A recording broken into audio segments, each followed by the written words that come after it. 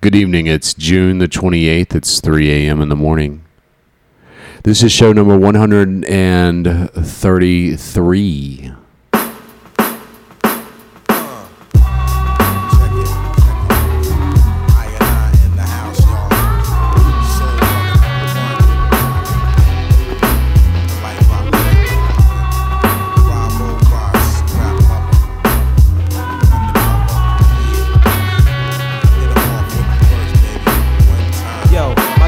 Of attributes in a tight situation is like squeezing grapes for the drunken sensation. But these grapes got the taste of rap. On behalf of my staff, I blaze a trail and set a path for forward motion. Cause a commotion and diminish competition. School the shorties cause the I be on a mission. Steady dismissing nonsense and weak foes who kick fuckery flows and stay afloat in the water. I simply order to cease your whole manslaughter attitude. Cause niggas like you ain't really rude. I'm never pulling punches. Delivery is revelation. Hear the eye out. Find out what you're facing. Never displacing the way brothers be living, but bust the true elements of what I'm giving. Delivering the full coverage of how I'm living in the years of the 9. My style and my life is defined.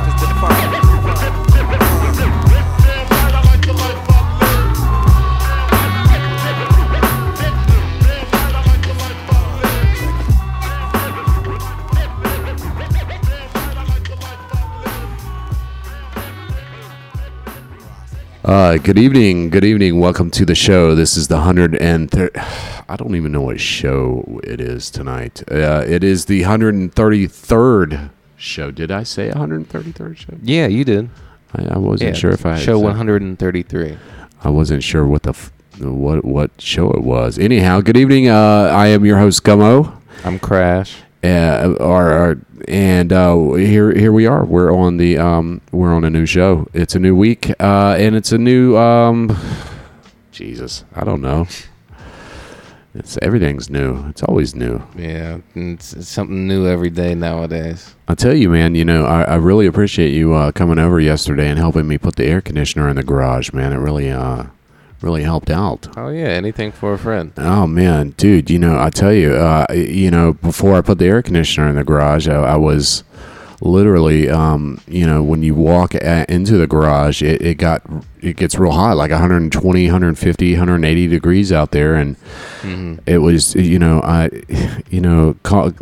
call it what you will, but I hate getting into a scorching hot car, so. Right. Yeah, I don't blame you. I don't think anyone really likes getting into a hot vehicle. Yeah. And, I'm not complaining about the heat or anything, or, the fact that, I'm enjoying lovely weather year round now, but it's just that, I don't like getting into a hot, sticky, damp car and then turning on the air conditioner, because then you get all wet and soggy, and oh man, especially if you have leather, then you start sticking. Yeah, and stuff. Oh. yeah. So it's working good. I think what we have, what we need to do, what I need to do though, is get some liquid nails and fix that the exhaust seam on it.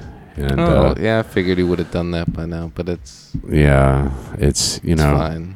Got so many things going on, man. We got right, putting things together, shopping at Publix. The serious things. On another note, Florida has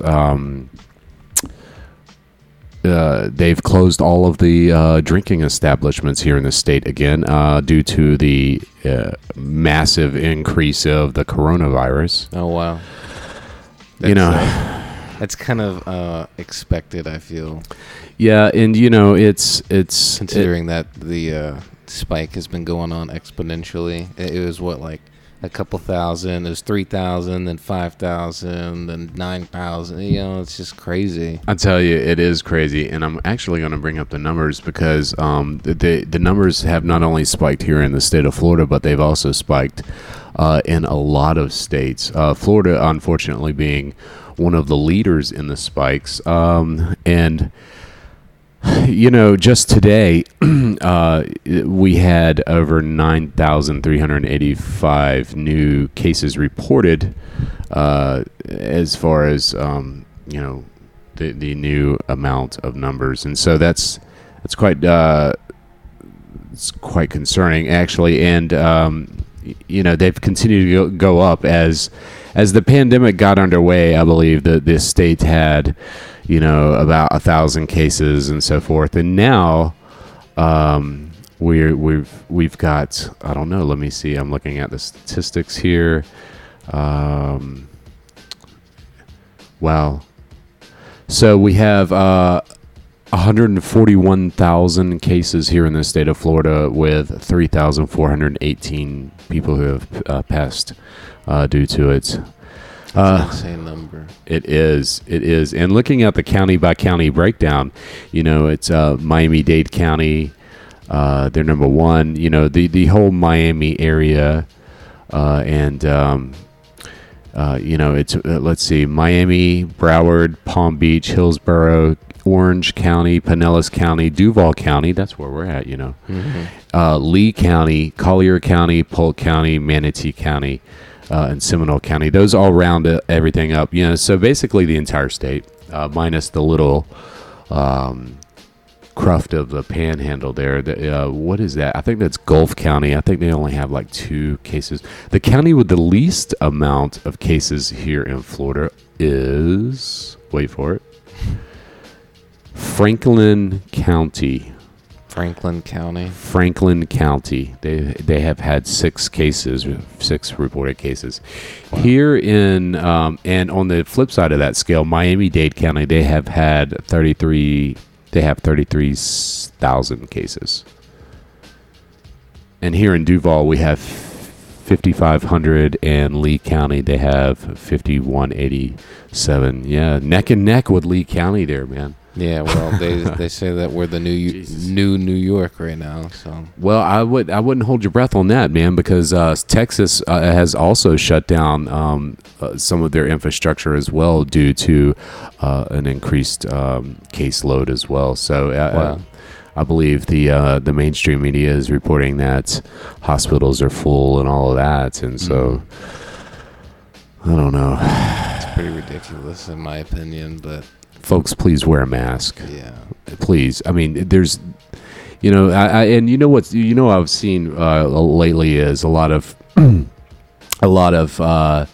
people having public meltdowns due to the restrictions imposed by some places that you go, like retailers, right? Where you are required to wear a face mask or some sort of shielding device over your face.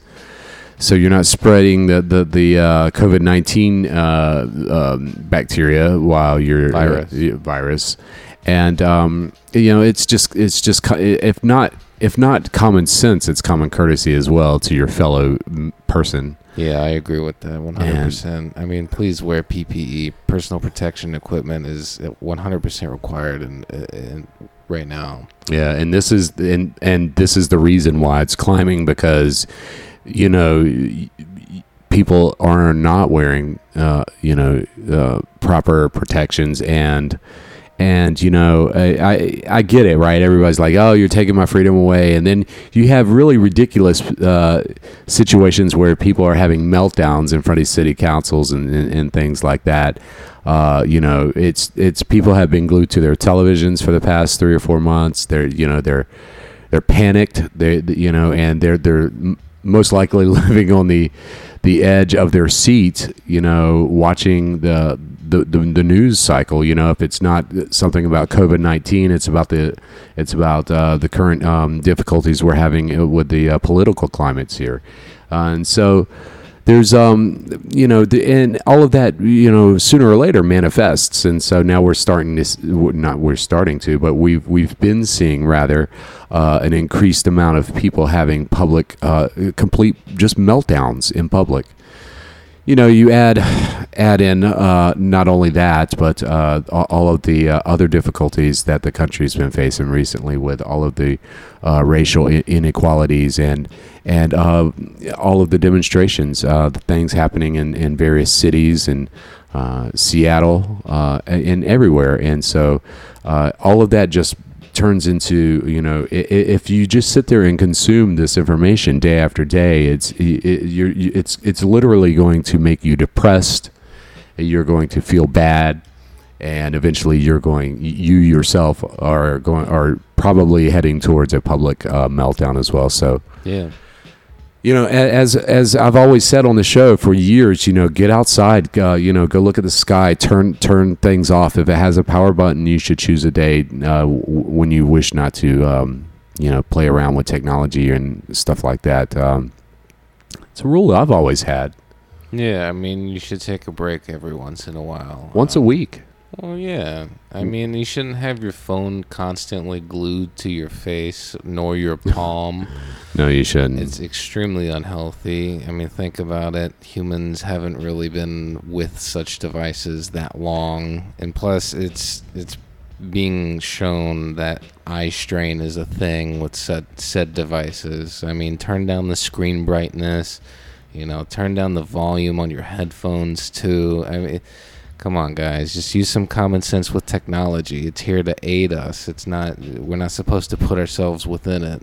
Yeah, and you know that goes equally and doubly for everything that you do. Not, you know, you just don't think that you can just walk away from your technology and jump into your rolling iPad, Tesla car, and, you know, use the internet there and consider it not a part of your technical you know, disconnect. So really try to choose something, you know, like and you know, you've known me for years, man, and you know that you know, I disconnect once a week.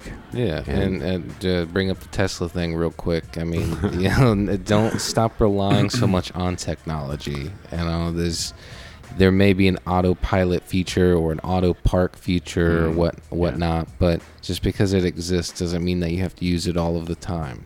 Yeah. You know, it's the same thing with phone numbers too. I mean, most people don't even remember phone numbers anymore. They just put them in their contact list, and that's that. Can you really? Yeah, I'm glad you brought that up. You know, can you really actually? Can anyone listening to the show really remember a telephone number more than 2 or 3? I bet they no 1-800 numbers either. yeah. You know, and growing up in the '80s, right? That's what you had a number. You know, you memorized it. Exactly. You know, if you phoned it enough. But I don't know, man. You know, there's you know, we've got all of that going on. We've got there's a complete breakdown of trustworthy information anywhere out there on any platform. Yeah. You've got Facebook. You've got advertisers pulling out of Facebook. I've told our listeners here that they should never be using Facebook. And if you are, you should delete your account immediately. You really should. And I don't need to go through the whole breakdown of why you need to. And you know, it's really what an addictive website that is. And yeah, and it plays on so many. It plays on so many parts of who you are as a human. It's an environment that was designed to be like that, too. Yeah. I mean, think about it. You have photos, videos, text messages from your friends, and from the 8th grade. Yeah, and then you can play video games with them. Like, come on, you can play Candy Crush on your Facebook now. I tell you, it's like, dude, it's silly, and it's silly. And then you have mobile notifications and all of this, and then the chat and all, and you know, if we haven't said it before, Facebook is stupid, and you really shouldn't use it. And the fact that you really need to have a website validate who you are? Yeah, that's the thing. And it's kind of funny because it's like the stepping stone of turning like an RPG video game character, which is where you have levels and stats and stuff. Which think about how Facebook is being designed. You have likes and retweets and whatever the fuck it is. Yeah, you know. And so at some point, like in the show Black Mirror, people are going to have their profiles on them. They're going to be their profiles, or in other words, their character. Yeah. Right? Oh, yeah. So they'll have a level, and they'll have a certain amount of digital currency. Oh, that's coming. Which, you know, Bitcoin. Bitcoin kind of digress slightly is kind of the same deal. It's the beginning version of a digital currency. Yeah, where you're actually living inside of a video game. AR, augmented reality. Yeah, and that's how society's kind of playing things out right now, and that's where we're heading, is an all digital, not necessarily all digital, but mostly digital society. It's like what is the movie Ready Player One, where people were living on the Rift, I think it was called, something Never like that. saw it. Yeah, well, same idea. People were playing video games all the time, and they were basically living their life out for the video game, or a digital landscape is more what it is, kind of like Tron. Okay, I But gotcha. except it was it was run by corporations and stuff. Oh man, so Yeah. it's sort of like what's happening now. Yeah, It's- the free markets, right? I tell you, man, and it's nuts. It's absolutely bananas, and it just, it's I don't know. I mean, what can I do? What can I say? I mean, we've told you time and time again to not use Facebook. You really don't need to have someone like your photo of your new coffee table. Mm-mm. You really don't. And if you need that validation, I mean, come on. Then why'd you buy the coffee table to begin with? Yeah, and why are you posting it on a shitty website like Facebook? Yeah, right. Get away from Facebook. Produce, don't consume. If you want to share shit, make something and then share it. I tell you, man, hey, I've got 2 Twitter accounts left, and I deleted all my tweets on my personal Twitter account. Oh, wow. I used the little delete Twitter, delete bot service thing, and it literally went through and deleted all 4,000 of my tweets. That's pretty incredible. I enjoyed it, and I think you will too. If you have social media accounts that you really don't want to use, folks, you should use a service that will allow you to bypass the whole deleting something item one by one sort of thing. And getting back to the whole public freakout thing as well, folks, again, I don't know how many times you have to hear it, if you don't have anywhere to be, don't be anywhere. Yeah. And wear a face mask. I mean, come on. Please wear a face mask. With that said, the FDA just recently advised consumers not to use hand sanitizer products manufactured by a company called Esk Biochem. Basically, the FDA recently advised consumers not to use any hand sanitizer manufactured by Esk Biochem SA in Mexico due to the potential presence of methanol. You know what methanol is? It's wood alcohol. And basically methanol can be toxic when absorbed through the skin or ingested. And so, not to be, underscored, people are starting to fall ill. And I believe one person went blind. Oh, wow. From it. So if you have if you're using hand sanitizer and it's made by the company Esk Biochem, and it was made in Mexico, Toss it. Toss it out. Yeah. Don't use it. And wow, the security nightmares just keep coming on. We've got so many things to do this evening on the show, so I'll skip the sound effects tonight. Yeah.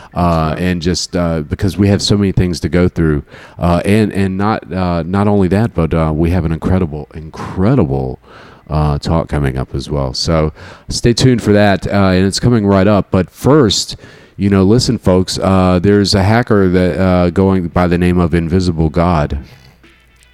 That's kind of a cool name. I like that. I mean, yeah, but It's a cool hacker name, Invisible God. Why is I'm everyone- Invisible God. why is everyone gotta play the God card? Like, everyone's a god. always do. It's just like, oh, I'm God. Like, Yeah. come on, really? Yeah, well, the hacker that goes by the name Invisible God has sold access to more than 135 companies in the past 3 years.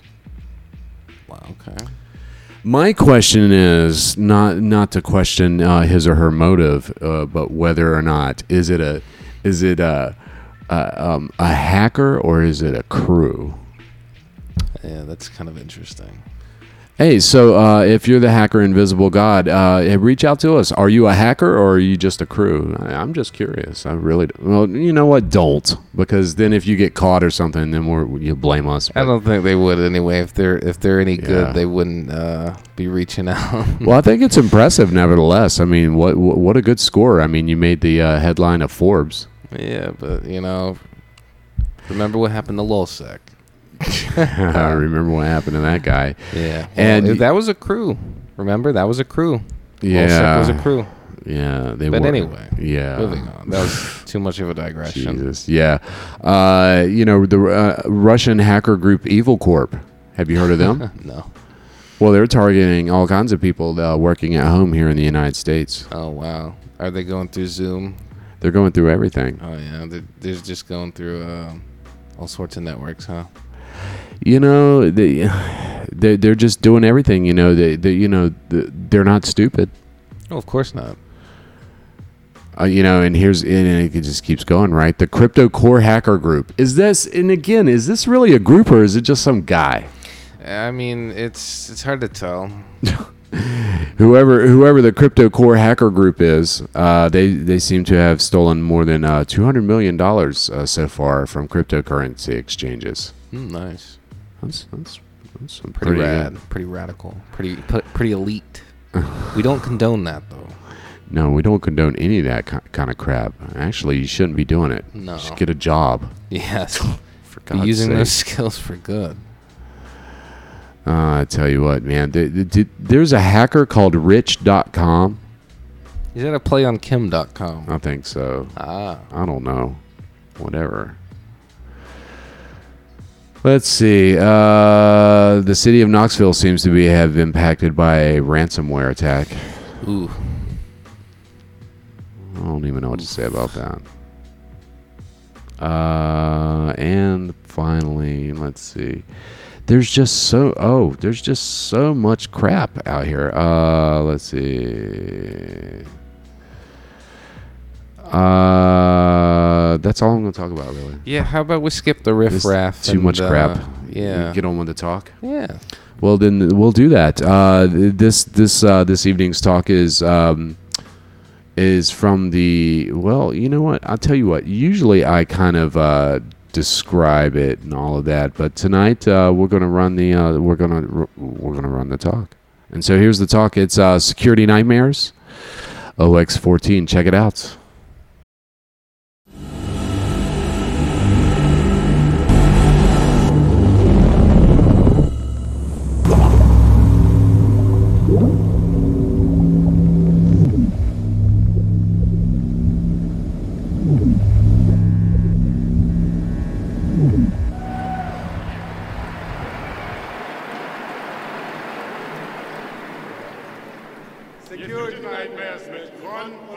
Security Nightmares with Ron and Frank.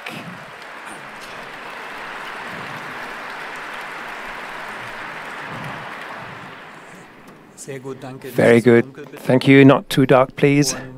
And as has been said already, we would like to have the cyber. We'd like the audience to whisper the word cyber, cyber, cyber, cyber, cyber, cyber, cyber.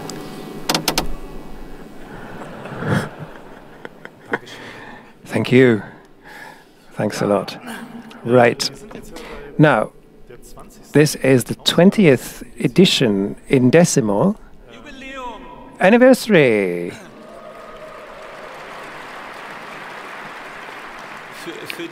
For those that like decimals, I almost forgot.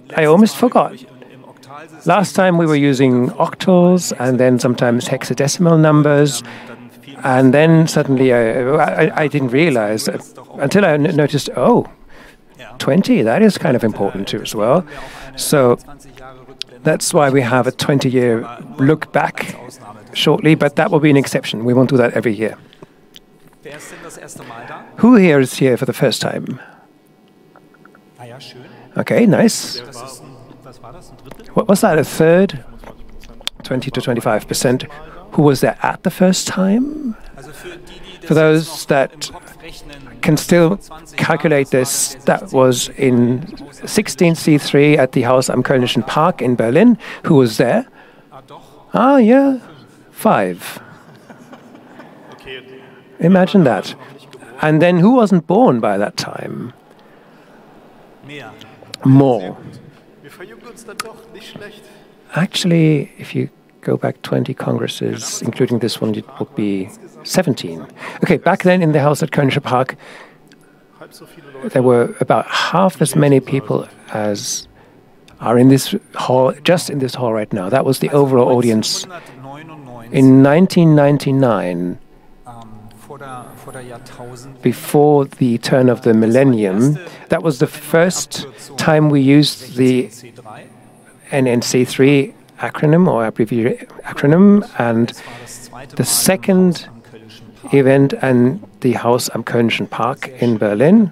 Very nice location, and we had half as many people there as fit into this hall alone. And that was in the whole house. And it felt rather full. Yeah, because you have to know that the Haus am Kölnischen Park had a large hall, and that could fit so many people, as many people in as would fit into the whole of the Eidelstädter Bürgerhaus, the first location in Hamburg. Could someone just do the calculation there, where we will be in 20 years from now? Okay, but we are post-growth now. We've noticed that this growth thing is difficult. The planet is going to be exhausted at some point, so we'd better not grow anymore. Right. Okay. And the Congress was only 3 days back then. So you could do this in one go without sleeping. Who of you have tried in the 4 days? Come on, yeah, be embarrassed. No, they're not here. They're just lying around anywhere, dazed. Right. I can remember when I was at a 4-day Congress for the first time, and I thought, oh, that can't be true. That's just an attack on your health. Yeah, I think this correlation, we went to 4 days and the cert grew massively. I think that is no coincidence. But at the end, it's good, right? 4 days.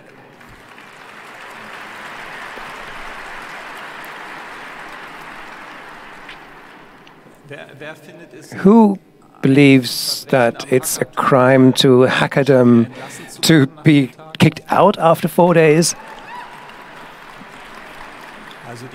So that's half of you. Who would like 1 month of Congress in a row? Right. So that's 2/3 again, or something like that. Yeah. Seamless transition from camp to Congress. Well, that is a good idea, because 1999 was the year when the first camp took place. Who was there? Ah, yeah. 5. Again. Right. Now, those are the veteran spectators, or no, not just spectators. So what was the big issue in 1999? That was, of course, the year 2000. Who still regrets the purchase of a generator?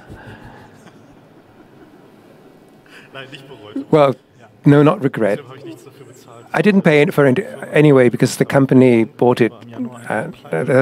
Simply went bust in January, and they had ordered it and didn't pay the bill. So next year will be a leap year. So if you are, if you're going to be staying overnight from the 28th to the 29th of February to the 1st of March, take an extra roll of loo paper. Yeah, the year 2000 was one of the first topics where this dependency of IT kind of entered the public conscience because of that panic. And until now, it's not quite clear whether that was a panic that was unjustified, or whether the panic made sure that enough energy and time and money was spent to prevent it from being a problem. And I think up to now that has not been clarified, and we are all looking towards the year 2038 with great glee, which is coming closer. So 2038 is closer to us now than the first security nightmares are away from us by now, just as a point of reference. Right, so we were sitting around there and listening to Professor Brunstein's talk, with a certain sense of horror, who explained to us how the world would end, and, well, right, those were the days. Right. The shocking thing is that the years from 1999 to 2019 can be summarized in a single image, a screenshot.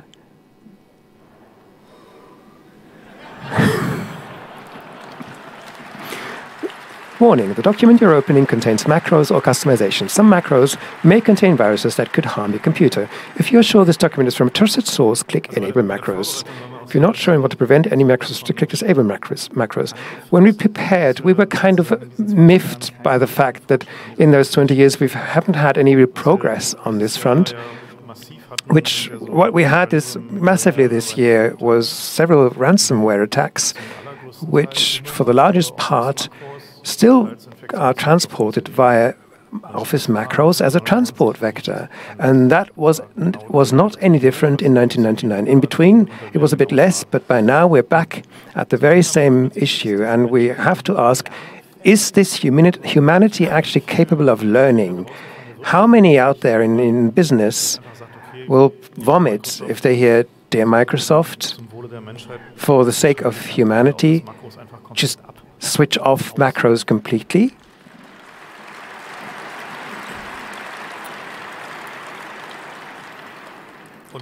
And the problem with that is probably quite a few bullshit business would break. All this reporting sheets and those 400 megabyte Excel documents that large corporations are run with. It's not a joke. Living Excel documents, they change, which change when you put something in and 15 sheets along, something else changes. You have to react to that. So that's not a rare experience out there.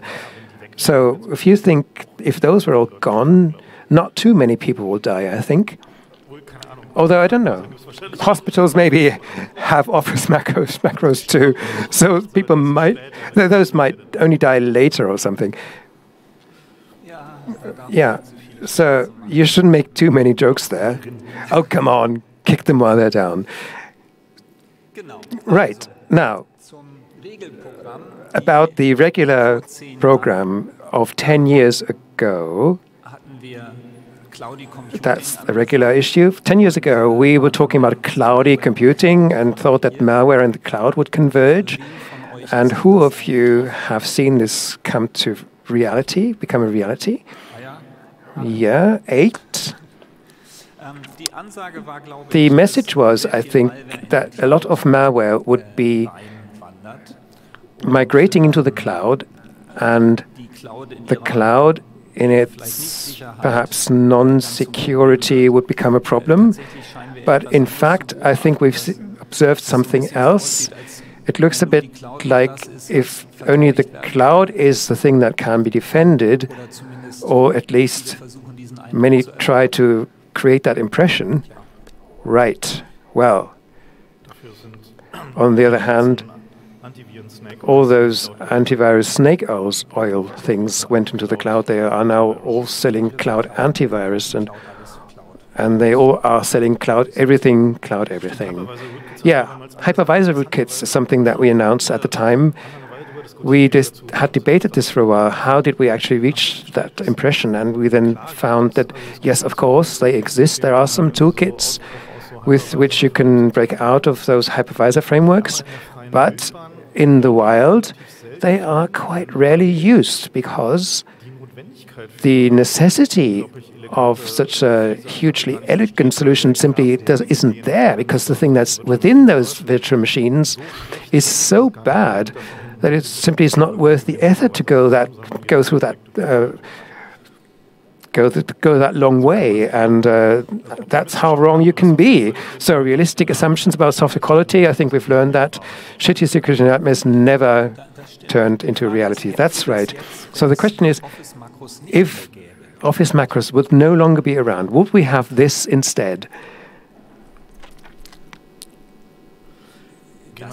This, the search engine user profile obfuscation, The idea here was that you were sitting in front of your search engine and asking one question after the other, and that, of course, is every question to Google is an answer to Google. That was the motto.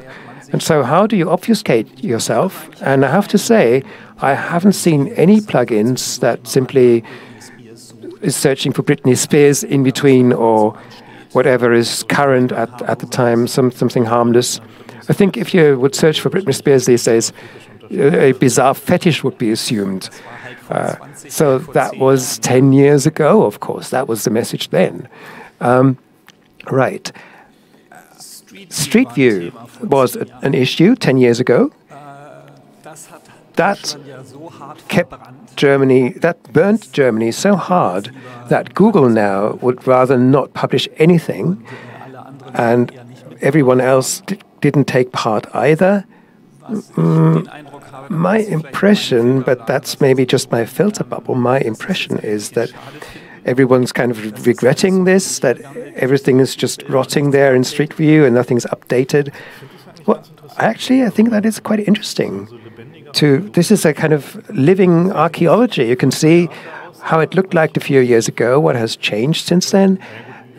The problem is that Street View by then was state of the art, and these days we have, when we looked in preparation, current aerial imagery.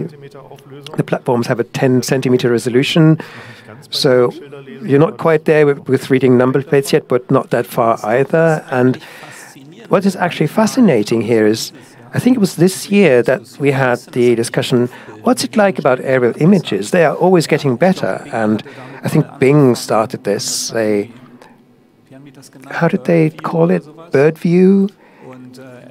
And Apple is calling it flyover or something. And they really have good data there. And nothing is pixelated. At least I didn't find anything. And this outcry that went through Germany back then, I have to pixelate my house, that seems to have, through those aerial images, that just seems to have evaporated. Did we have anything? I think that has two reasons. The one reason is, with aerial images, you have the top view, maybe a bit of a side view, but you can't really read writings, no number plates, you can't really recognize faces that way. And the algorithms that they put in about manipulating faces and number plates, they do need some time to get there. There was this whole thing, I'm going to pixelate the whole storefront, but I think that the development will be quite quick if 5G is rolled out. There are devices that say, okay, 5G, huge bandwidth, we can put in this 360 degrees cameras and put them on taxis or bin collecting trucks and have a live update of Street View. They're just streamed out via 5G and then pasted there. And of course, then we will need those algorithms to pixelate images because of data protection and pixelate faces. And that opens interesting perspectives because with your storefront, if you don't want to be in that live stream, you have to take the font that is used for number plates and set up your storefront with that, and that will automatically get pixelated, and that will then lead to number plate wallpaper that you paste to your house, perhaps, to make it disappear. And clearly, it's not over yet. The issue has just been dormant. The live Street View thing will come, and the aerial images are one pathway that they are sneaking in now. The flash mob renters are now bot herders. The botnet defense federal care people, that was just an announcement at the time. So that was botfrei.de. Botfree.de was started just a year later, and the reason, of course, was that that was the year of the Conficker virus, and we were told that 5% of business PCs are infected, and Germany was on the second on rank 2 of countries with the most botnet infections. And then things were done, and A few years later, Germany was out of the top 10, and until now, it isn't in the top 10 now either, so the whole thing was kind of scaled down.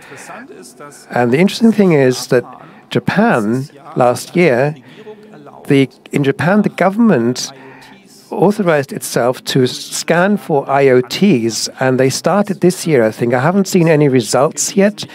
I assume that they are trying to catch people that have bad passwords with IoT devices and contact these people, as we've seen with infected systems. So I think next year we'll have an update on that. Yeah, we already had that topic back then. It was about intelligent electrical meters, the discussion of the conflict between the environment and data protection. The question is, if we want to save the planet, is it justified to implement a surveillance state kind of initiative? Do we need that in order to comply with environmental regulations that are important? And the societal movements that are advocating for that kind of thing might have to have a stronger discussion or a more focused discussion on this topic. If you look at the political spectrum on the green part of this, so the environmental parties, they may not hold the data privacy aspect in as high a regard if the trade-off is against the environmental issues that we're looking at. So this is a topic that we will have to discuss some more in the coming years, and there will be it will be hard to find a consensus in that regard. If we're still worried about the very data protection aspects for the citizen. We had malware with update cycles of weeks or 1 week back then. We're down to the question of an hour or sometimes even less. This is good progress, obviously. We thought that the electronic health insurance card is dead. You may want to just have a look at the talk at the Congress this year. There was a talk on the electronic health insurance card, and build your own opinion on that. There's the Internet Normality Update for 2019. We're just going to throw out a few numbers. For example, there was this Microsoft RDP vulnerability. It was called Blue Keep. When it was published or put out there, there was roughly 1 million systems that were immediately vulnerable.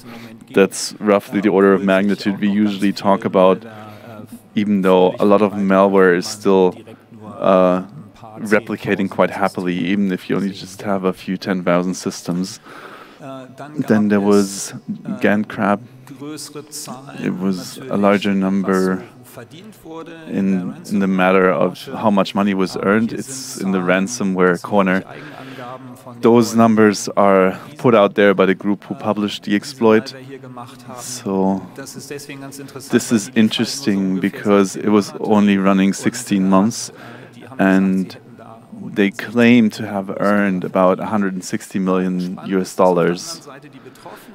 The question, so the other side, the victims claim that they had almost 10 million in damages. So those numbers don't really match up, and it's the question is this really profit after calculating the numbers?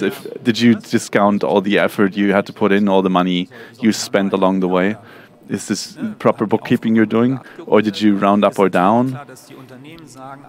It's clear that the companies say it's vastly more expensive because they had to do something new while they were, or basically they pushed in something that they wanted to do all along, and this was just an opportunity that they had now. So they had the numbers just don't match. What's your view on this? Were you affected? Did you have? Do you have a friend of a friend who was affected by ransomware? Oh, so few people. That's at most 100 people. So, who knows a company that was affected by a ransomware attack? Oh, that's a vastly larger number. So, who knows a person or a company that actually paid up? Oh, that's not actually few, maybe 15. And how many stars would you give their support system? Customer service? 5 stars? So the industry will have to explain how you reach them. They have a lot to do. And of course, yeah, the question about customer service, did the data come back? Who knows anyone who got their data back? Yeah? So customer support has room for improvement. Yeah, there were numbers that we saw. I found basically jumped out of the internet at me. It was an office in Florida that has paid up 600,000 US dollars in ransom. There were a few others that paid roughly 400K. Did anybody hear of a larger sum than that? Is it official? It's not official, but I heard. I know of people who are tasked with dealing with the fallout of this and cleaning it up. They claim that there was one company at least that basically just took their share of the revenue that the company generated.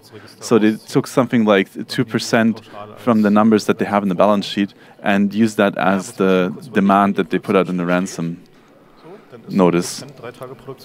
So if you think about it, if you have an outage in production and it lasts for a day, then maybe that's roughly a % in cost that they incur or lost revenue. So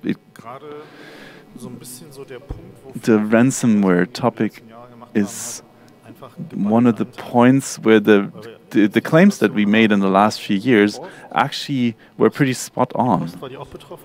Was the mail actually affected too?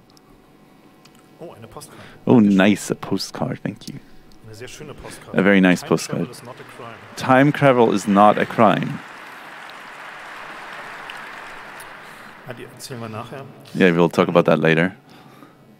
These ransomware attack, not all of it is ransomware. Some of it is actually targeted attacks on companies where it's then spreading out. They're looking for the weakest point in the company. They attack that spot. For example, something that sends parcels or something, and you kill that fulfillment position, or maybe it's the finances. You hit them where it hurts, and you can see that all the technological debt you have incurred over the years that you've been keeping around and you don't solve, it's basically coming back at you now. And we've been asking ourselves why over the last few months there were so many ransomware incidents that have affected hospitals and similar universities and similar endeavors. Those have the oldest IT systems with little hope for betterment. So basically they're the weakest members of the herd, and they are being culled. So they obviously they have to discount it in their credit in their balance sheet, but in the end they're more willing to pay because it's easier. So these ransomware attacks now, they create an intrinsic motivation to take care of your IT system. So maybe it may have positive effects in the end for the individual office or company. The ransomware infections rose in over 350%. The bug bounties are rising as well. Apple also joined the game with $1.5 million US for a 0 day. In 2019, we had 19 zero days that made it into distribution. In 2018, it was only 12. So maybe for some of you this year was a little busier than usual, but maybe not as much as in 2017 when it was 22 of them. The average cyber damage in Germany is around 2 million euros. And every 8th German company was affected by some form of cyber attack. Those are numbers where you're saying every 8th? Did the others not read any emails, or are these numbers just off or strange? These numbers coming from industry political agencies, they're saying that the total number of damages due to cyber attack are in the two-figure billions. How are they calculating it? You really have to ask yourself. So it's more interesting to look at what else is in there, and basically the calls for help from the industry, that someone, maybe not the state, was going to go out there and regulate that whole thing. So maybe that's just the growing despair of the security officers in the companies, that they're not getting the money from the CEO or the board or whoever, and they're basically looking at other branches of the industry that are more heavily regulated, and they're kind of jealous because they're hoping for more regulation that would allow them to get the budget for the security that they need.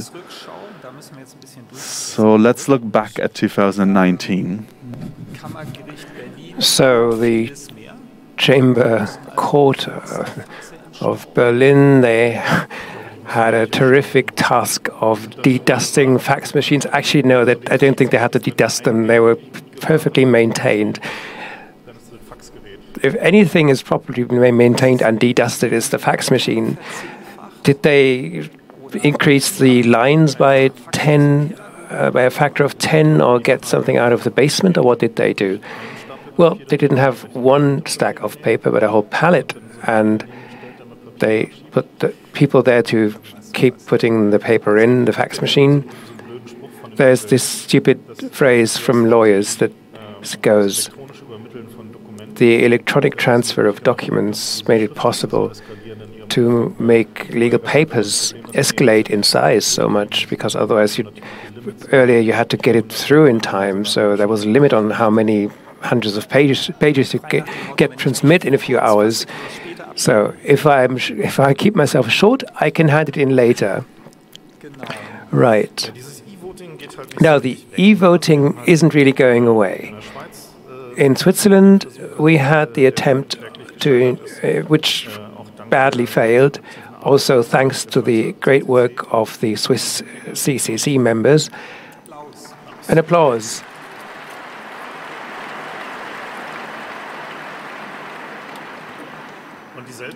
And the same company, that was the Spanish company Skytel, then, well, they are these zombies. They just don't go away.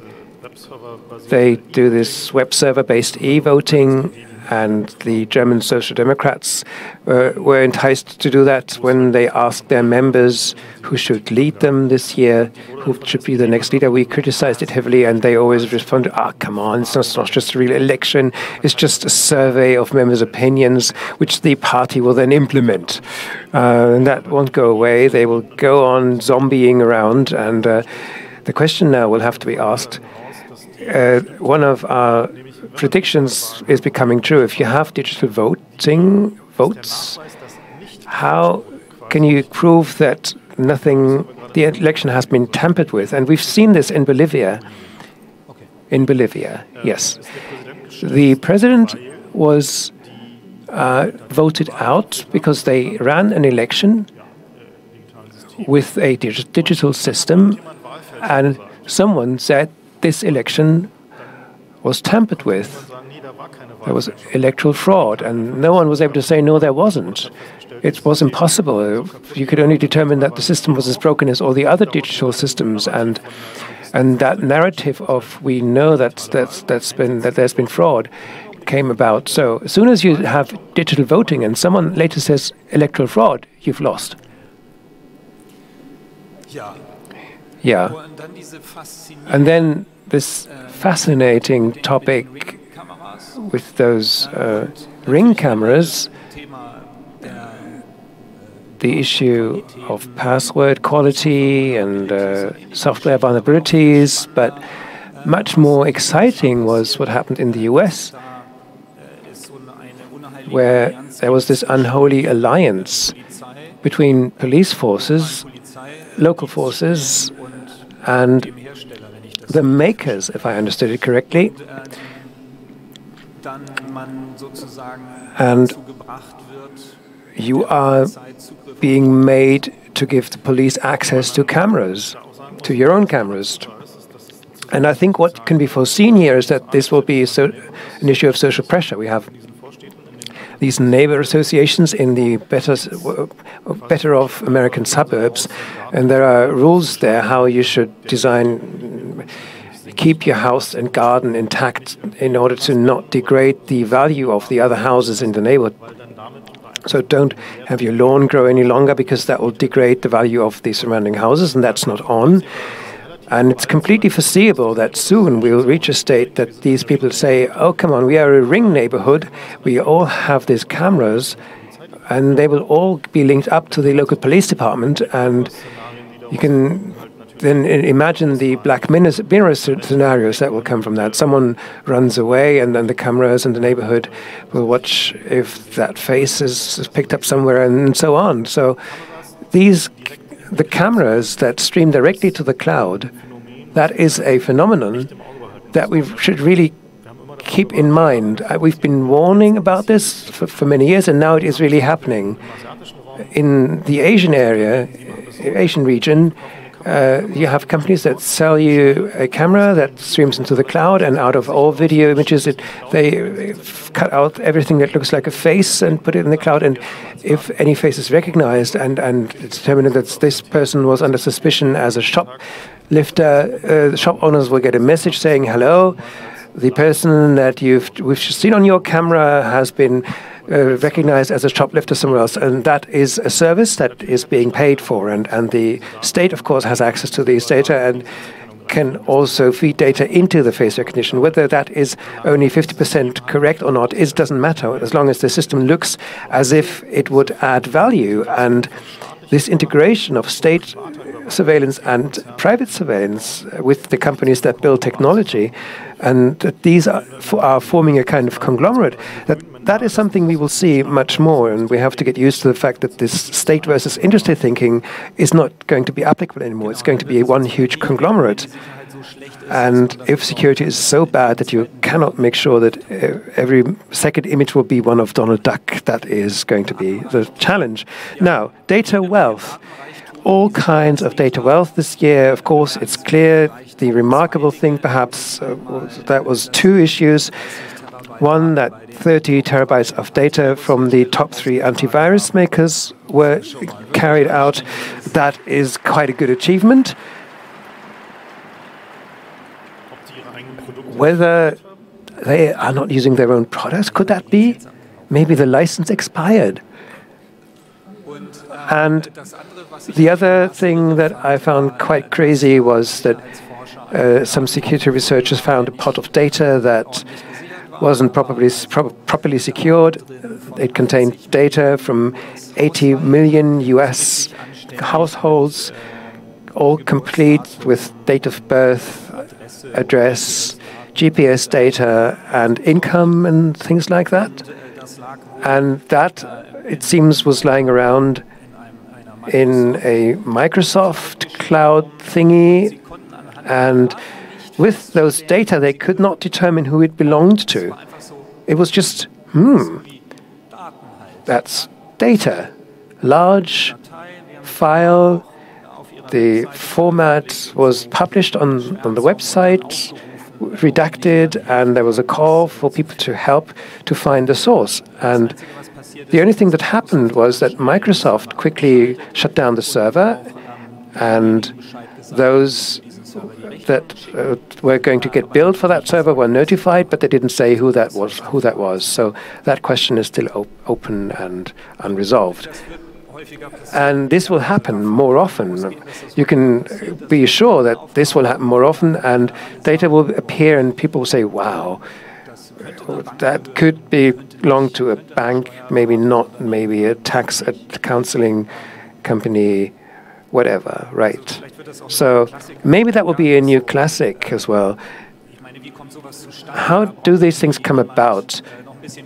Someone needs a bit of backup space, and the IT says, well, the new network attached storage will only be complete in 4 weeks, but my deadline is next week, so what do? We just click a bucket somewhere and upload it there. We don't need any crypto.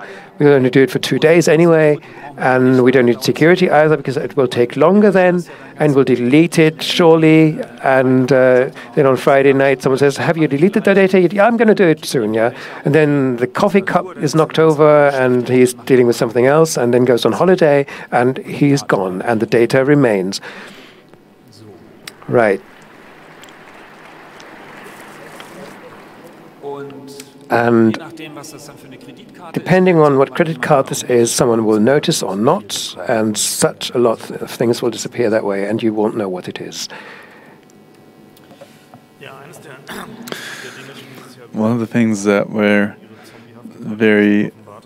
that were showing their zombie-like characteristics this year again was the discussion about increased backdoors, increased and severe backdoors in certain software. And the plot usually works like this.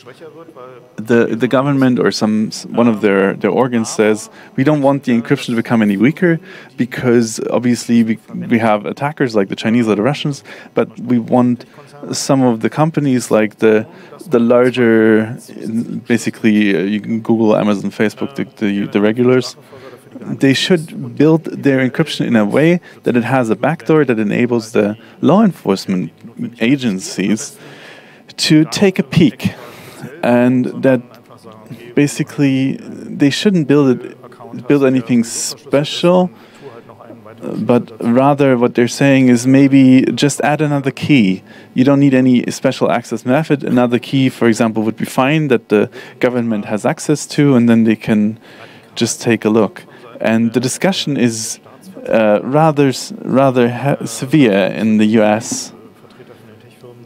The representatives of the companies feel pressured and put on the spot, and they're being forced to come up with a solution for this, and they don't want the responsibility, and the government basically said, yeah, solve the problem, we don't care. But they also put timelines on it. There's deadlines, for example, by the Senate, where they were grilling Apple, Facebook, maybe some more, and the demand was clear. Well, relatively, it was crystal clear. If you don't enable us by the same time next year, some way to do this, we're going to regulate you. Well, we're here next time, same time next year, and then we can take a look what happened. So, the discussion is also going on in Germany.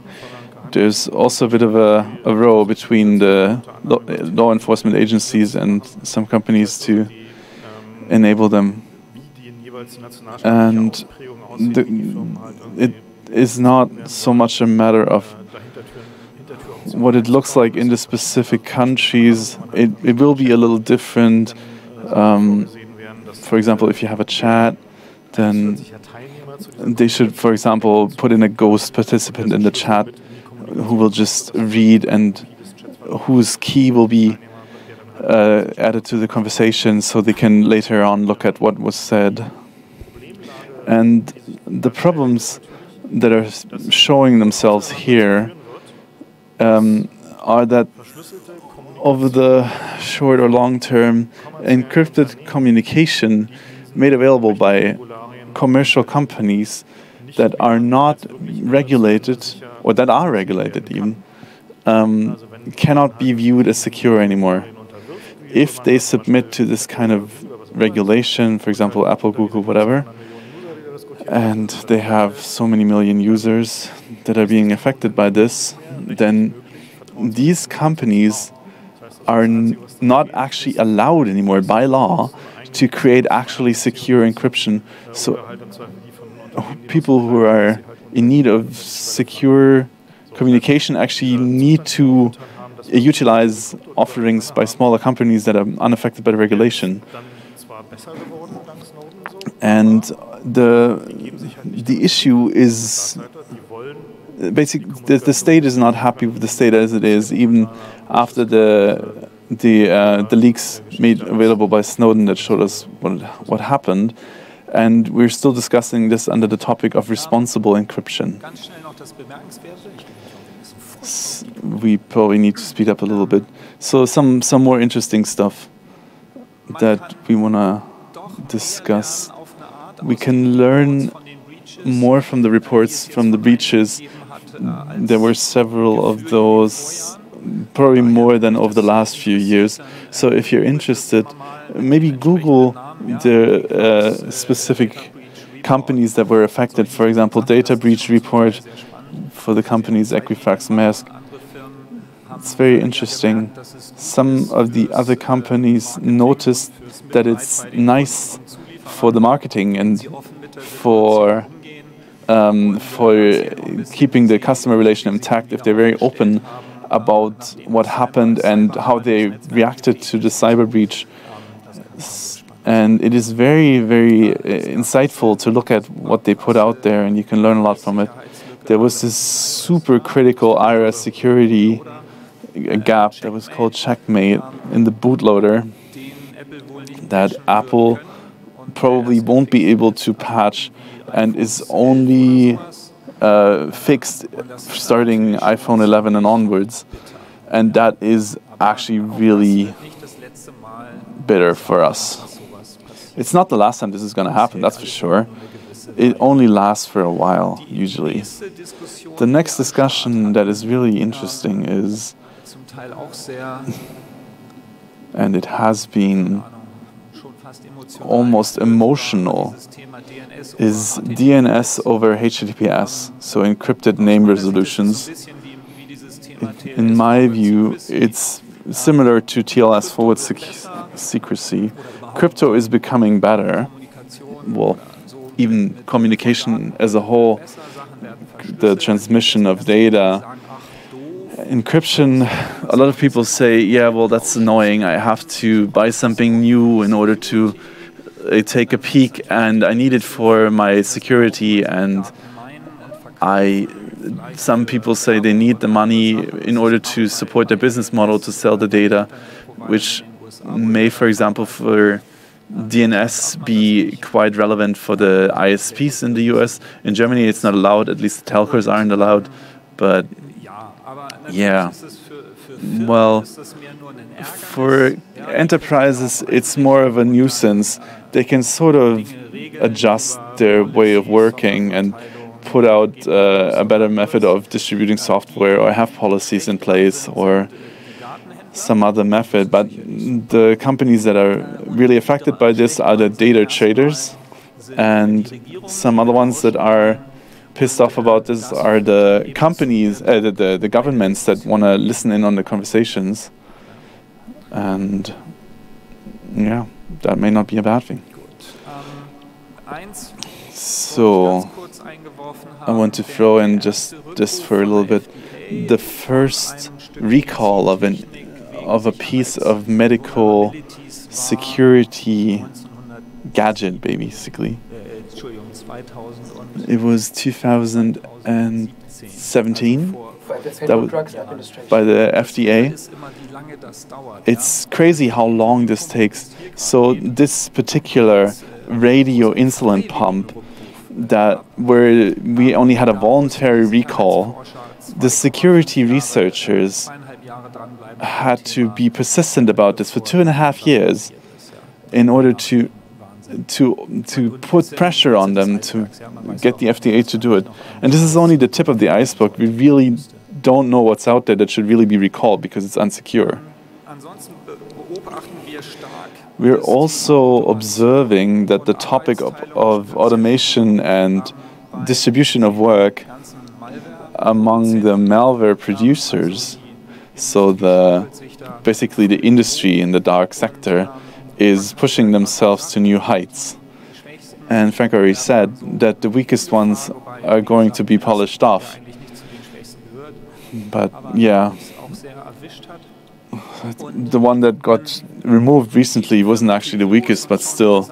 So the companies are going to take a look and they're going to evaluate what they really need, and they're going to say, okay, we need to recover the systems faster. Maybe we need an Active Directory as a hot spare that we can just throw in the network when it's needed. And maybe you can already take the stance that if you have a smaller or a medium-sized incident, you can basically say, okay, we're not going to pay anything. We don't care. Go for it. So the industry is seeing these trends, and they're increasing their efforts from ransom to blackmail. So basically, before they encrypt them, they're taking the data out, and they're not just saying, if you want your data back, if you want it, you need to pay us X amount of bitcoins. But their companies are saying, yeah, well, we still back up. We don't care. And then the ransomware folks are just going to say, yeah, we also have your backups. And maybe other people are interested in what you have in your backups. So what they're doing is basically a torture by 1,000 cuts, where the affected company it gets to the point where they're saying maybe it might actually be better to pay up instead of being hurt anymore. It's a rather traditional model of doing business, but it's coming back in this new way that we're seeing in the ransomware sector. So we're gonna just skip this. Yeah, stealing metadata. Interesting is there are now products with more than one backdoor, because during production of the product, more than one person was involved, or agency, actor maybe, that all put in a backdoor. So there are several companies involved in the production chain or in the development life cycle. For example, the hardware companies, the software, all of them are leaving their own trace in there, their own scent even. There are, for example, Chinese companies that are trying to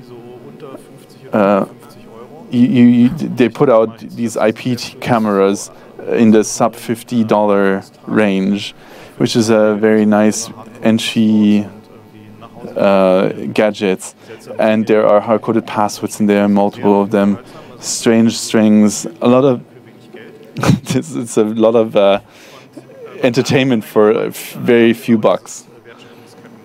And yeah, along the production chain, it's very interesting to see who else was involved. This might be something you want to try out in your own hackerspace, where you use something from the Sundry money and just buy one of these little gadgets and take a look what you can find. All right, now to the weather forecast. A short remark. Last year, we did already say that everything that can betray you will betray you. Everything will receive a chip. Everything will be given some memory and record things and will have a sensor.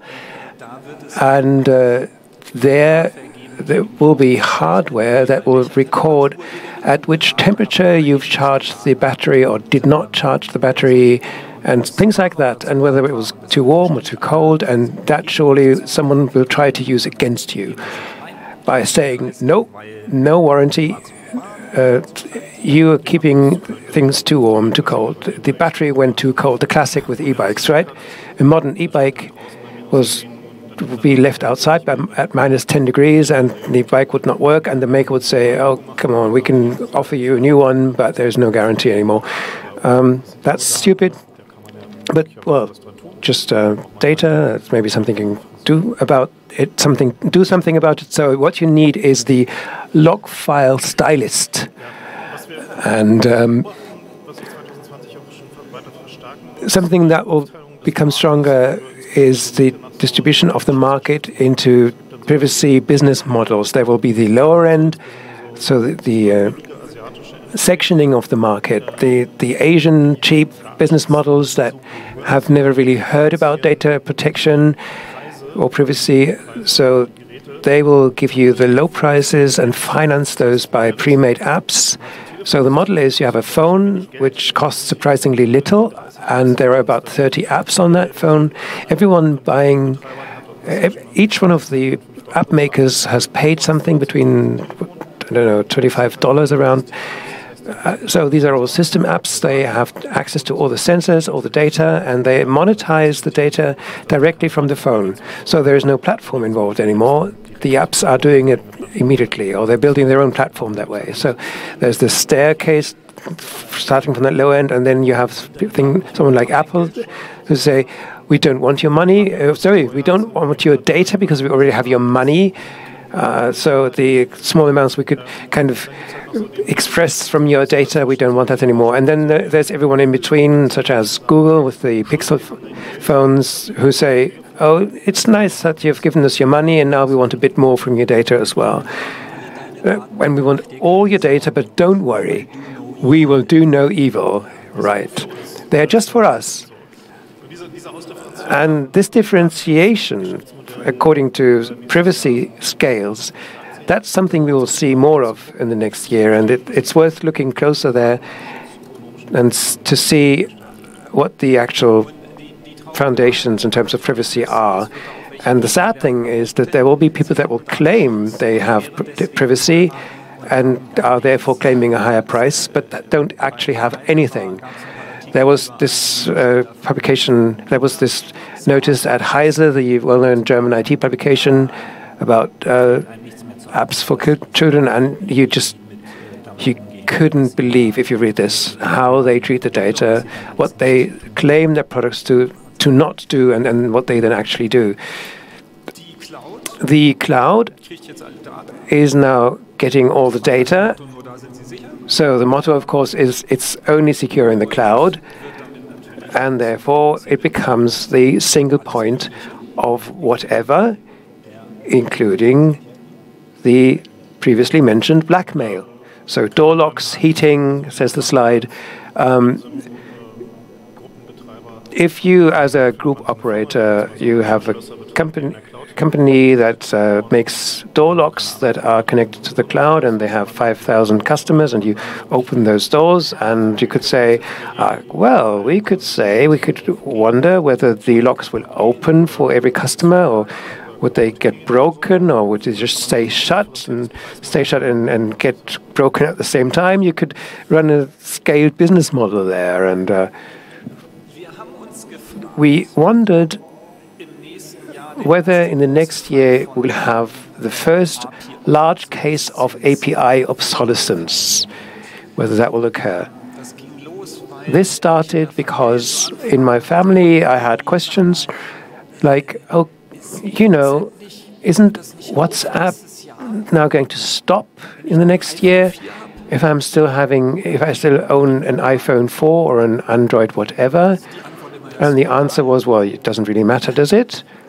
But many people do not see it that way. And I then wondered, what is actually the reality? And reality seems to be that certain things will no longer be supported by certain platforms. No one wants to do a 16-bit anymore, things like that. And will that mean that as soon as someone changes something in their API for security reasons, that suddenly a few million end devices will no longer tick because they don't receive any updates anymore to the new API? Yes, and we then thought a while, and then we said, no, probably not. Maybe they just would not dare or try to still keep things running on the server side in a way that the old devices can still use the old API and the new ones will use the new API. And they just try to filter out certain things and do this or whatever. And we've had enough problems already that was solved in the net and not through updates of the GSM phones, for example. So maybe nothing will happen. Ultimately, well, these data mountains that will disappear, there are 2 points where things are developing that will get stronger. And one is the official digitalization that is happening. We were laughing about the electronic health card in Germany, but there are other things there.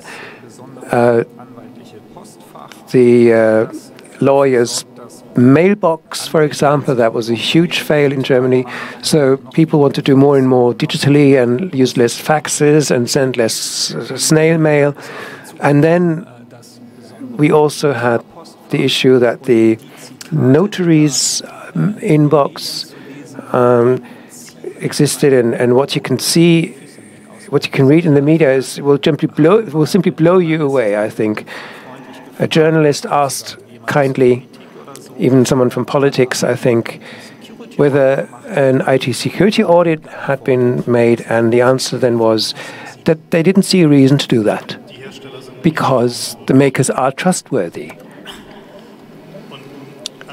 So, if you summarize it, the digitalization strategy of today is tomorrow's data wealth, and who of you works in an institution or a company that is busy developing a digitalization strategy? One of the interpreters is raising his hand. So about a third over. So that seems to be a thing. And who of those that did not show up believes that companies should have a digitalization strategy? There are companies but haven't really started yet. 10%? Right. So, if you have this incredible approach that we've just talked about, there is no reason to verify security, then the outcome will be inevitable. But the other side is the invisible data mountains of shadow digitalization. Are you shivering yet? This is your aunt. Everyone who's using digital devices without really knowing what they're doing and who still have your data and process it and share it and then leave it somewhere. And this started with digital photography, where you take photos and photos and photos, and then you don't weed them out, but you simply put them on some disk somewhere that you have lying around, and the disk suddenly is on the local network, and then suddenly, through a small mistake, it synchronizes to the cloud, and when it stays there, unless the makers change their business model, and the fact that storage is getting cheaper and cheaper. This is not just happening in the homes, but in companies too. More and more data is being stored and put somewhere, and people are not looking after the cleanup because, so there'll be unbelievable things coming together there. And if there is a dam breach in the data lake, nice, right? Data lakes exist in industry, where they collected all kinds of data without throwing it away, and then hoped that machine learning might extract something, and then they realized that sadly the data aren't that usable for their purposes, but they're still lying around because you never know, something might happen, and they may find something to do with that data. And the popular format of business areas and crypto and sport. This is the popular section in Security Nightmares. Now, more companies have a cyber than had last year. So industry has understood that help is possible, and there is incident response and emergency this and emergency that, and people you can call if you had a cyber, and they will help you to kind of exercise the cyber. And there's so much more connected to that. You don't have to be an IT person to join in. Cyber emergency helpline for people that have been affected by cyber incidents. And if you listen in on the industry and how they're mitigating it, and there are a lot of companies that have to do professional cleanup after this. For example, data loss reclamation strategies, digital sorrow or digital grief.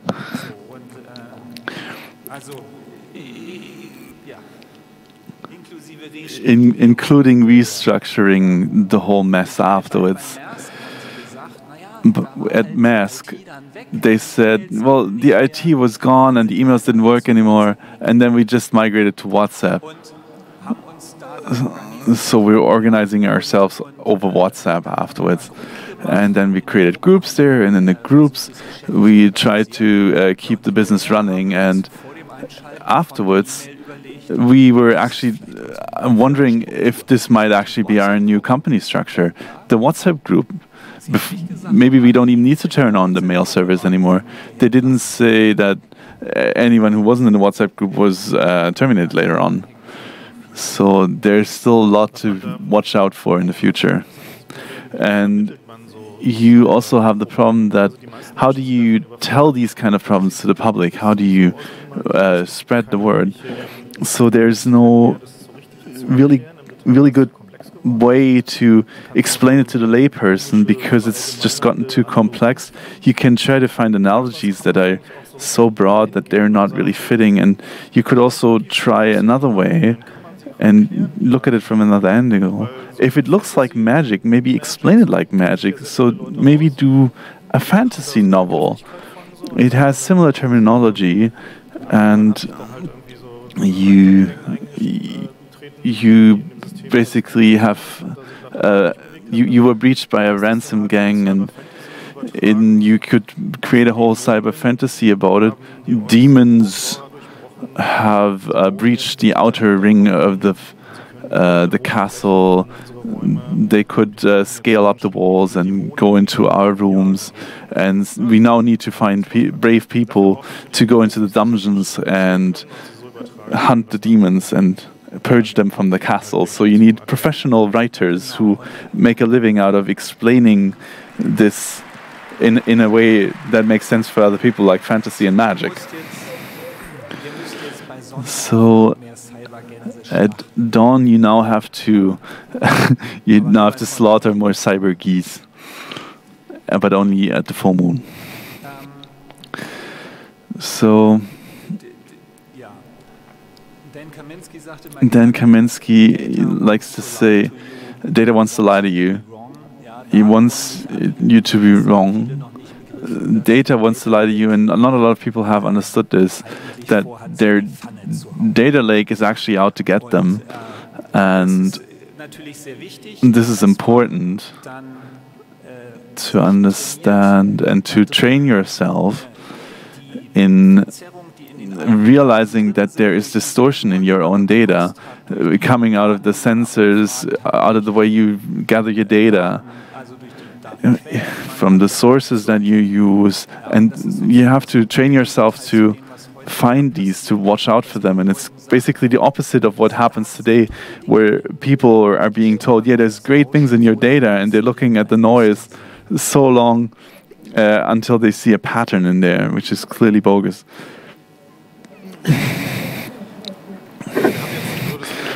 So we have the phenomenon here that the migration to IPv6 took a lot longer than we thought initially, and now it seems to happen very suddenly, and most of the devices nowadays seem to actually understand IPv6, and you see a lot of packets on your network, and you're saying, well, wait, the monitoring and the firewall don't know IPv6, and your router doesn't, and you suddenly have all these packets on there. And now there is this new job of an IPv6 exorcist in trying to purge these from the network. And later they have to retrain as the IPv4 exorcist in order to get rid of the old system and the old frames and messages.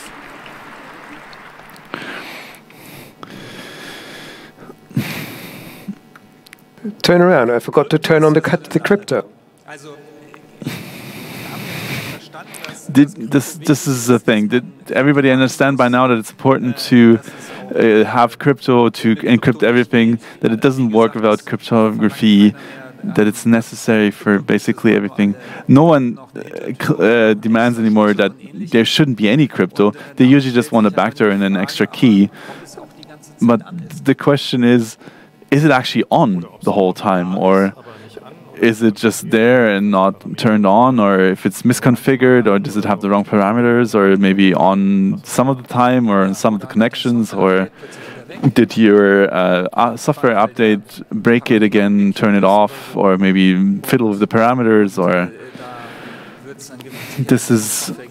there's probably enough software out there that's trying to figure out if the cryptography is still on, and the question is, if yes, how many of them? And we think we really should do something for the IT security. Click on each attachment in each URL for science. We're usually saying you should watch out for it, and we're usually saying that the problem exists between chair and keyboard. But the problem is actually that the software is crap. Every software that I'm using these days should be able to send data via email, to not blow up your computer, to not put it out in the internet unencrypted. So the question, basically the message of saying don't click the attachment and don't click every URL, this is just victim blaming, and it's wrong, and we need to stop it now. So maybe we should talk to the unions, and we should tell them that clicking every attachment and every URL gives you more free time or earlier close of business during the day. So this is a clear case of we can't keep going on like this, and we need to escalate the situation to a fair degree. So now, from now on, click every attachment, click anything you can find, basically. Use macros. Well, maybe not. Maybe still turn off the macros. So that is basically our appeal to you. And with this, we wish you a lovely New Year in 1984, and we see you again next year.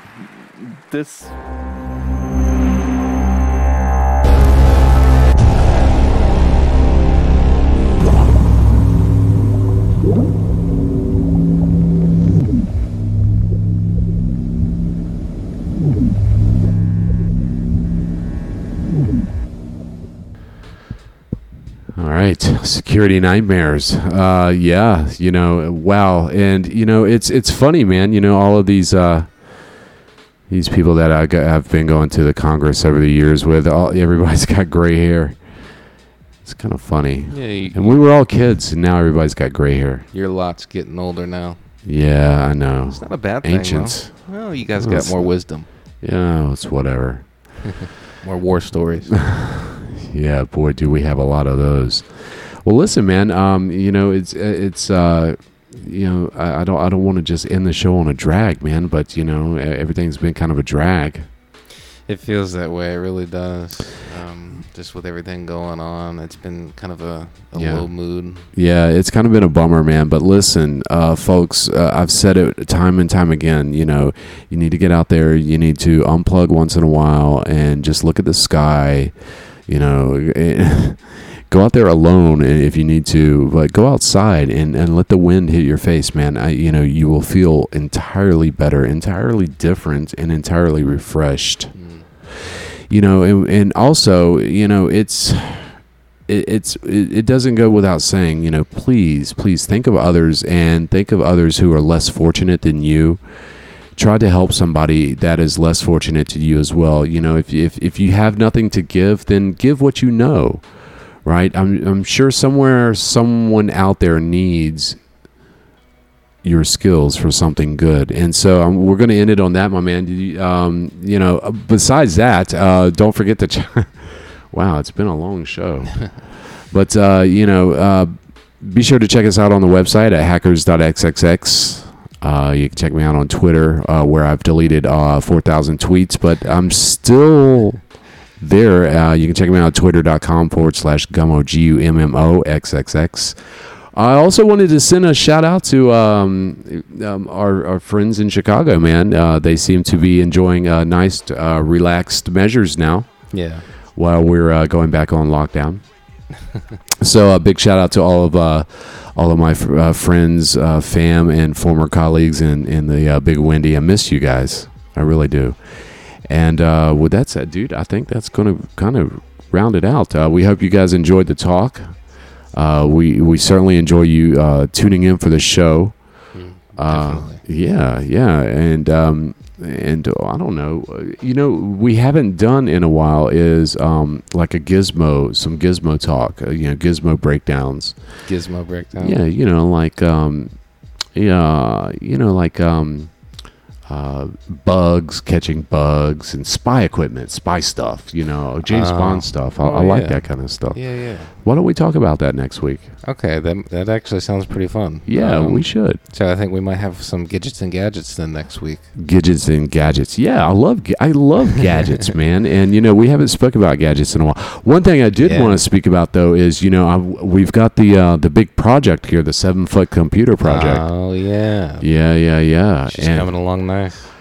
It is coming along nice. We've got the cryogenic vacuum built for it. We had to have it created out of porcelain. Yeah, we're actually trying to stabilize the core from electromagnetic activity.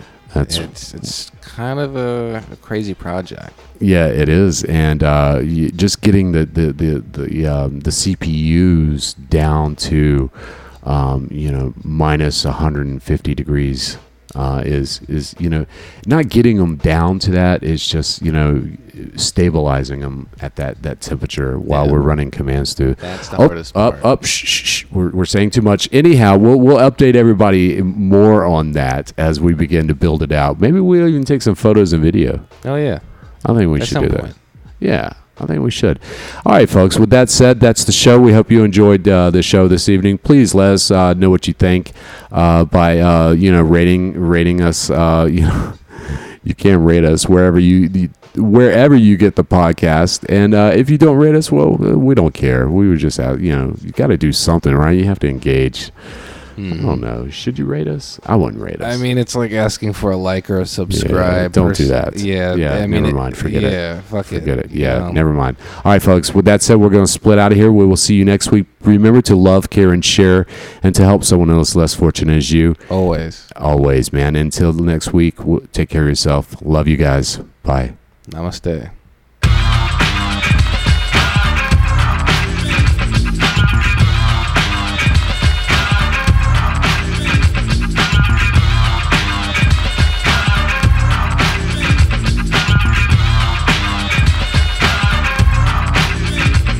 What the heck? Let's get married and have a son named Eric. No big deal, no sweat. I was in for a big surprise when I saw the judge hammer past my green knock, brain lock. My whole damn head was malfunctional, cause I forgot to co-sign a prenuptial agreement. Now her case is hard like cement. I have no files of all the money she spent. She has a car, 1990 brand new Jaguar fly kit with chrome rim that's 5 stars she bought when I was away on tour. Hit my bank account, getting more and more money. She got paid, it wasn't funny. Talking to myself, oh you big dummy, just my luck that I'm stuck with a marriage and a baby who lays in a gold carriage. And I can't leave, if I do she gets half. Not the cash. Oh yes, the whole damn bash of money, so I chill and act so sweet. Kiss her feet, can't picture being in the street, so I give a fake smile and a fake laugh. Fake everything so I can keep all my cash. Fake talk like I love you so much, but wishing she gets hit by a Mack truck. Next time, if there's one I know that most women are strictly out for the dough, they call Gojo. She's a Gojo.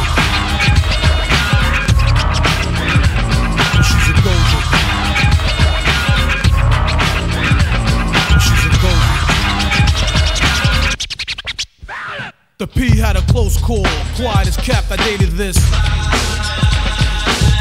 Yeah, and almost got Vic. She had green eyes, thunder thighs, and a dead body. So what you saying? Top it off, she drove a black Maserati, chrome kit with a smile I couldn't resist. I tapped you on the shoulder and said, "Yeah, I got to get this." P cool, she couldn't be a golden. Not with that smile and that stupid booming figure. Till one day she spent the crazy dough. 10 G's on Levi's, cold with Rambo. But then she smiled, gave me a back massage, gassed my head up, and said, "OP is so long." Like a jerk, I went for the line like a fish, but she was far from a dream girl and more like a death when she likes to sit back, lamp, walk on plush rugs with my 560 sit my wet and bug. So did you flip? Tried to, but she cut me off and said, "Guess what? What? I'm pregnant." Pregnant? Damn. Yeah, and the child is yours. So to fellas who wanna keep their cash when we wear the jackhammer in the helmet that glows, cause she's a gold digger.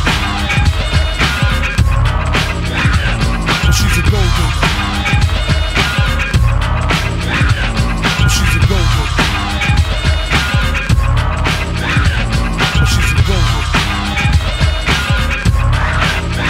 That's why men in the 90s must watch themselves. Cause ladies of the 80s got hip and whip itself with the new divorce laws, which the titles them have. That means the house goes, the car, you wouldn't have your cash. What a price to pay, but if you play, you pay. Cause women of the world, they got smart today. They flash a smile with profile. A fucker with a strut. Try to move in, knock the boots. And got stuck with alimony payments. Time to meet Judge Wapner. You try to flip a cup and she smiles cause she got you. You get a flashback to weather when you bowed and vowed. Said the two deadly words. I do. But look now, you lost the house, the car, eating TV dinners in the one-bedroom apartment. Boy, you picked the winner. But what goes around comes around.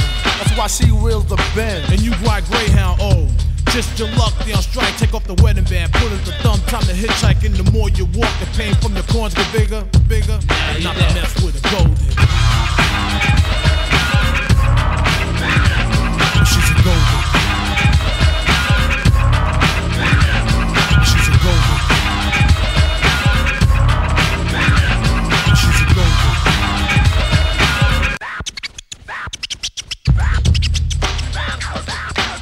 Yeah, APMD's in effect. DJ Scratch on Flex.